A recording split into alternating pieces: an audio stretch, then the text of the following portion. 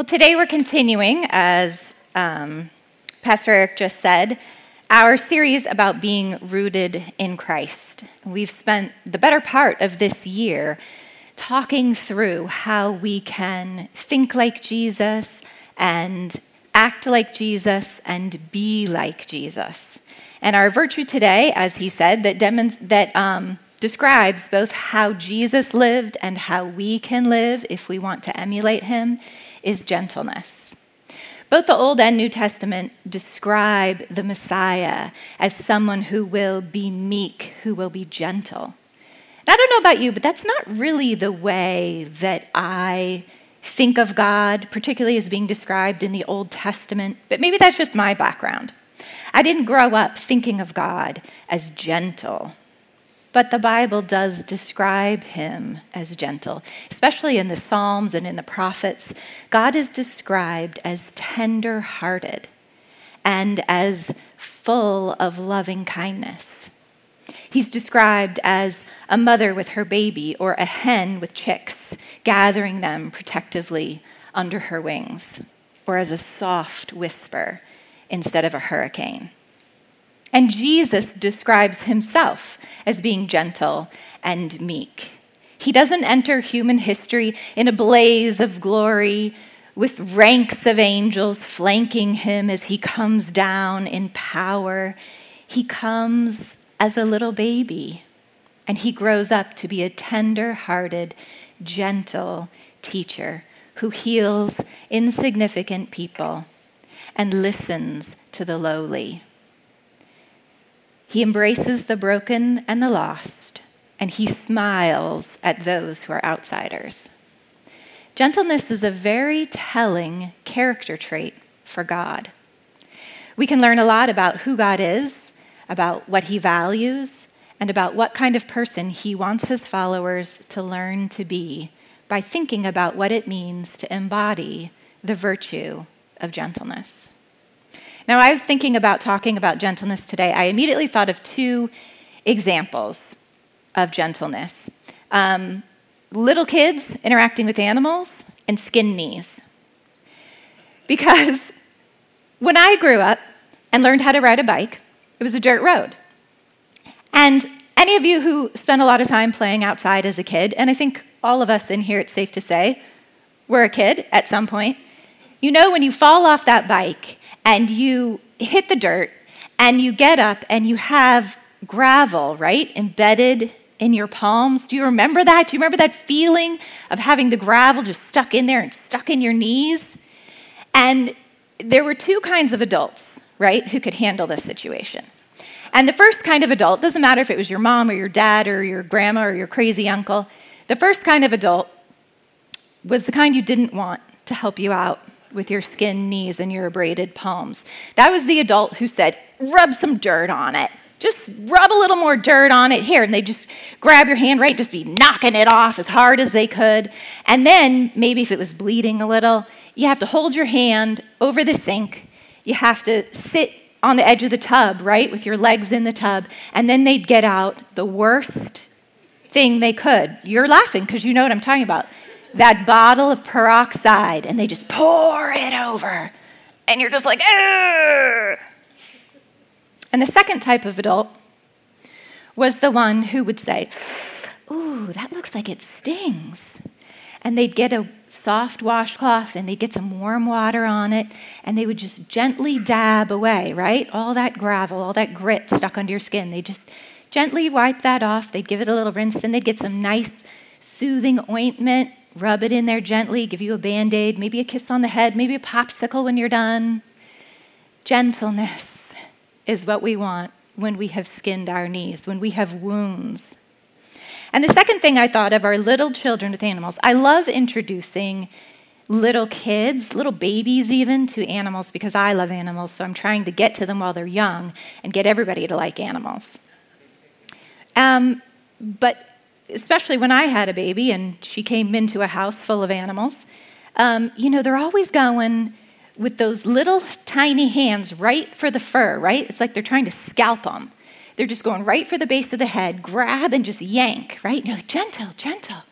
gentle. Don't pull the tail. And I don't know what it is about eyeballs, but little kids, they just need to put that finger right in that shiny eyeball, whether it's yours or an animal's. So we're always saying gentle, gentle. And because I think it was last year when I spoke, I showed pictures of my little toad, Periwinkle. I brought some pictures of you today because, as you can imagine, Periwinkle is another one of those pets where you say when people want to hold her, gentle, hold her gently, gently. So first, let's look at this picture. This is Periwinkle as a baby. Look how tiny she is. Isn't she cute? Everybody say, "Aww, she's so cute." And now here's a picture of her as a grown-up. There she is. That's what she looks like. Look, she's got her little dirt hat on. She's so cute. And the thing about Peri is that you have to hold her gently. Because if you don't hold her gently, you're not going to have a toad anymore. You're just going to have a little pile of goo in your hands. When you're holding her, you have to be gentle. Now, the problem is she doesn't like strange people and she doesn't like loud noises, so this is like a haunted house for her here today.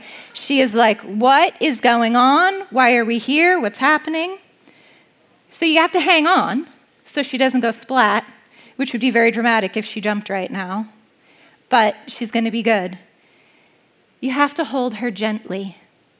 You have to hang on, but you cannot squeeze that fist, or you don't have Peri anymore. I would kiss her, but I have lipstick on, and that would hurt her, so we'll just put her in her little house. She can hit here.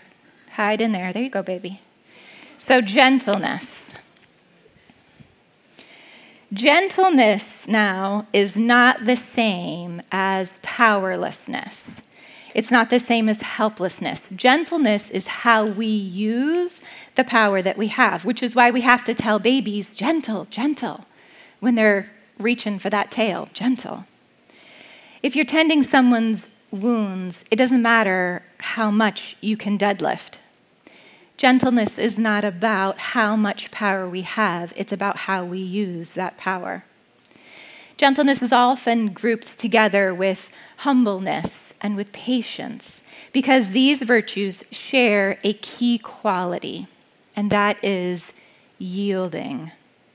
Being gentle and humble and patient all have to do with restraint, with having the ability to moderate ourselves based on what is good for others. They're all about not going too fast, not being too rough or too loud, not putting ourselves first, but yielding to others and to God. Strength and power in various forms are what humans naturally tend to admire and emulate. It's how we get things done in the world. It's who we listen to. It's how we protect ourselves.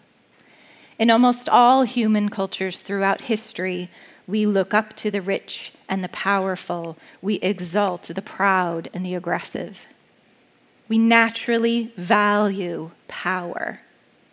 So it can seem very strange to us that God is going around exalting those who are humble and gentle. In Matthew, Jesus describes himself by saying, "I am meek and humble of heart." That's in Matthew 11:19. Meek and gentle are often translated from the same word. So in other translations, we see Jesus saying, "I am gentle." And as Jesus' disciples, we are instructed to be gentle in a bunch of places. Colossians 3:12 says, "Therefore, as God's chosen people, holy and dearly loved, clothe yourselves with compassion, kindness, humility, gentleness, and patience." In Timothy, we're instructed to pursue gentleness. It's something we need to work toward.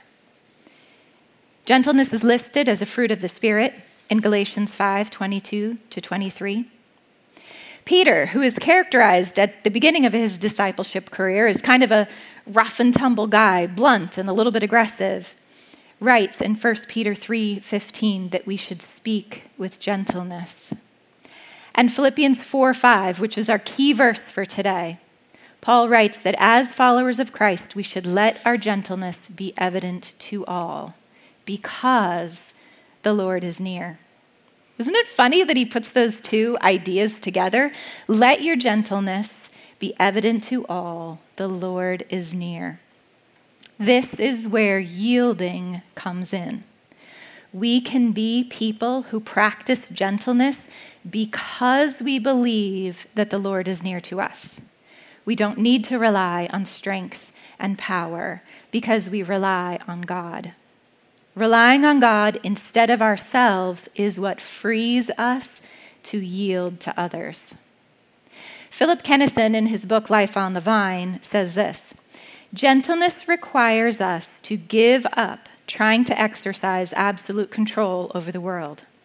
Because we believe that God's Spirit continues to be active in the world, we are freed from the necessity of clawing our way into positions of power in order that God's will might be done. We are freed from having to force our wills upon other people, freed from having to think too highly of ourselves, freed from having to think we are always right, freed from having to assert ourselves in order to get what is our due, and freed from having to retaliate in order to secure justice. Now, a lot of these things that he's talking about are good things. It's good to pursue justice and to seek God's will and to think right thoughts. But we don't need to resort to force or power to do them. And when we bring force or power into the pursuit of even good things like justice, we can easily corrupt the good thing with the use of force. Just like me holding Perry, I can hold her gently, or I can have a pile of goo. Kennison goes on to say that God does not exercise power the way that we do. Let's think about that. The most powerful being in the universe is not characterized by brute force, by power or coercion, but by self-sacrificing love. God's kingdom, God's way of doing things, is upside down from human kingdoms. God himself yields to others, and we are called to yield as well. We are free from having to try to control things. We don't need to manage people and control circumstances so that things will turn out the way we think they should, the way we want them to. We are free to yield our will to God's will, our timing to God's timing, our power to God's power, and that frees us to be gentle with those around us. And that leads us to our big idea for the day. Gentleness means I can yield to others because I trust God. Gentleness means believing that I don't have to use force or power to accomplish anything. I can yield to others because God is looking out for me. I can listen to others without needing to be right or to have the last word. I can advocate for and pursue what is good without being combative. I can tend others' wounds and meet their needs without benefiting from it myself. That's what the story of the Good Samaritan is all about. Proverbs says, a gentle answer turns away wrath, because you can't fight with someone who isn't fighting with you. A lot of times, gentleness is turning the other cheek when someone strikes at you. Gentleness is praying for those who persecute you and loving whoever seems most like your enemy. Gentleness is an expression of love. Now, a little caveat. Remember, we started by saying gentleness is not the same thing as powerlessness or passivity. Gentleness does not condone or enable abuse. So if you are in a situation that is inappropriate or unsafe, gentleness does not ask you to stay there and enable a bad situation or relationship. Gentleness, in that case, relates to how you leave or otherwise handle that situation. Gentleness says you don't have to retaliate or be combative in order to remove yourself or your children from harm's way. You can be a person characterized by gentleness and still stand up for what is right. You can be a person of gentleness and still seek safety and justice for yourself and others. Gentleness is not the same thing as passivity. It's how you use your power, not the absence of power. Now, I'm aware that I just said part of being gentle means you turn the other cheek, and then I said gentleness does not mean you enable abuse, and there can be some really fine lines between the two. It can be hard to figure out. And I would absolutely encourage you to let some other people weigh in if you're having trouble figuring out how to navigate a difficult relationship. There's a lot of factors, and life is complicated. And that's why we have people we love who can help us figure things out. And I would even say professionals. I have gone to therapy. It changed my life. And I would encourage you to take advantage of the fact that there are people trained for this. They're trained to help others navigate difficult situations and figure out the best way to handle them. Part of being a follower of Christ is figuring out how to balance standing up for ourselves and others, and how to love those who are imperfect and wrong and would strike at us. And we can navigate all of this with gentleness because we believe in love. And gentleness is an expression of love. You might remember earlier this summer, Dr. Modica talked to us about the fruits of the Spirit, and he said, notice that fruit in Galatians 5 is singular. There's one fruit. The fruit of the Spirit is love, and that all those other things listed after it, including gentleness, are expressions of love. That's how we learn to embody love.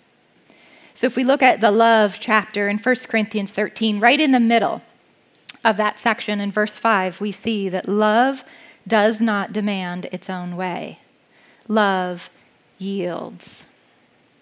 As Elisa Morgan says in her book, Naked Fruit, being yielded to God's desires means letting go of mine. Gentleness is the fruit of the Spirit that yields. Love is gentle. And so is wisdom. James 3:17 says, wisdom from above, heavenly wisdom, or God's kind of wisdom, is first pure, then peaceable, gentle, willing to yield. Wisdom is gentle. I don't know about you, but that kind of blows my mind. Wisdom is gentle. Both love and wisdom are willing to yield. They don't rely on controlling others or controlling circumstances in making things turn out the way they should. Love and wisdom do not use force. What does that tell us about who God is? About what God values? So how can we develop gentleness in our lives? How can we grow gentleness within us?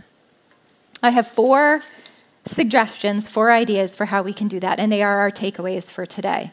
The first takeaway is, to grow gentleness in my life, I can pray. One of the Desert Fathers, Abenailas, said, prayer is the seed of gentleness. This might be one of the reasons that Jesus tells us to pray for our enemies, because we aren't praying for them to make them more lovable.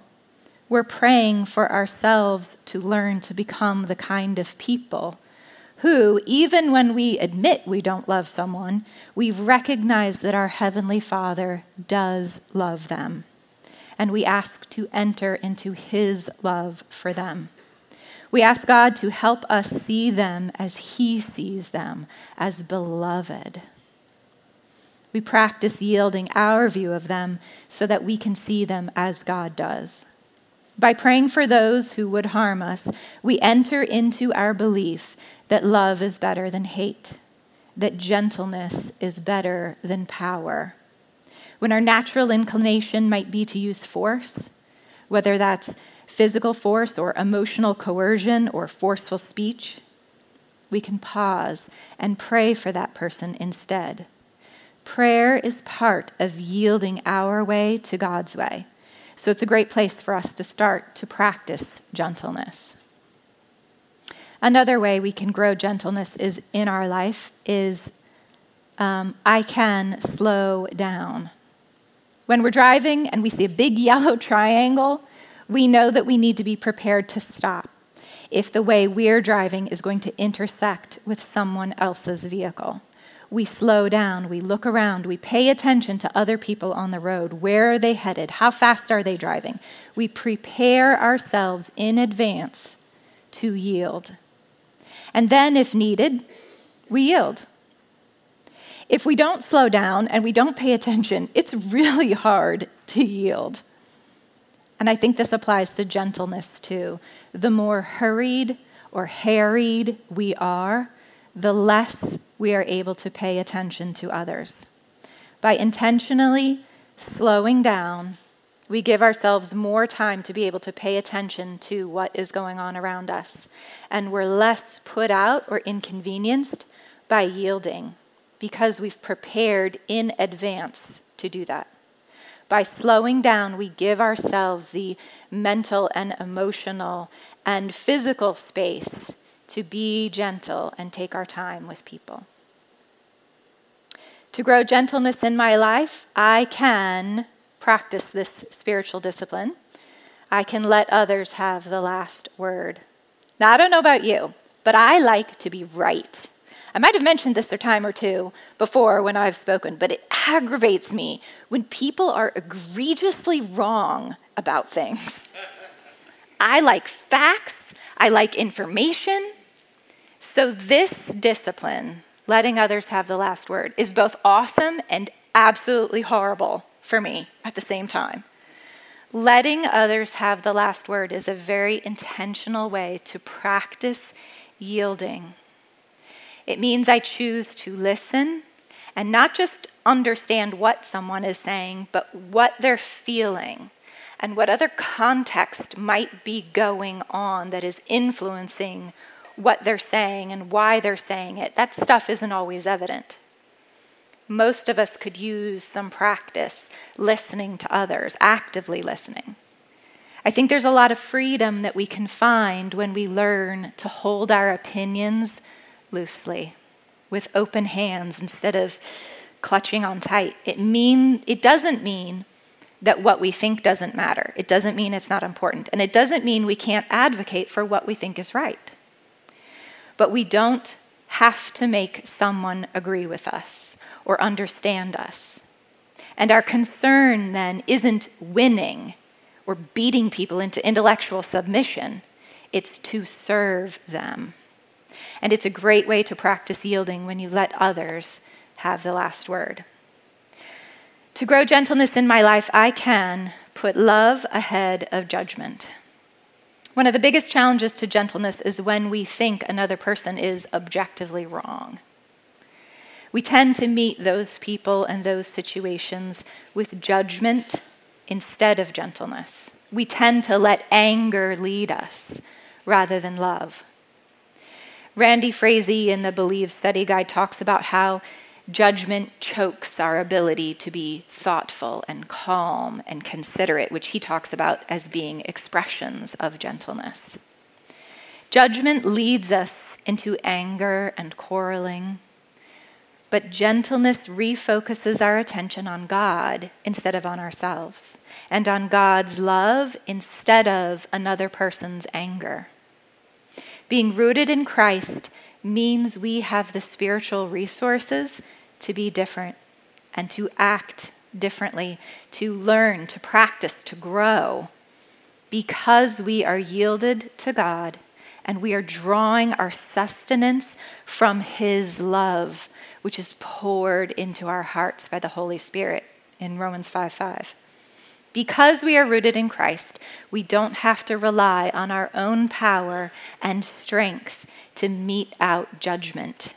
We can let that go, leave that to God, and respond in gentleness to those around us. If we want to be wise, if we want to have love formed within us, for the Holy Spirit to cultivate a garden of love in our hearts, we need to value and practice the virtue of gentleness. We need to let go of pursuing power, to let go of the temptation to use force, to manage or coerce people, to control circumstances, and instead embrace gentleness. The same gentleness that shines in God's eyes when he looks at us. His tender-hearted, self-sacrificial love. We can learn to look at others that way, to listen to others that way, and instead of wounding each other, to bind up each other's wounds with gentleness. Will you pray with me? Hi, Jesus. Thank you for loving us. Thank you for pouring your love into our hearts so that we can learn how to embody love and what it means to live that out so that we can learn to be gentle with each other. Help me to see in my life this week, help all of us to be more aware this week of where we are trying to use force in our lives, where we're trying to make something happen, even if it's something good. And help us to recognize that and to pause and to talk with you about whether gentleness would be the better way to go. Thank you for loving us. In your name we pray, amen.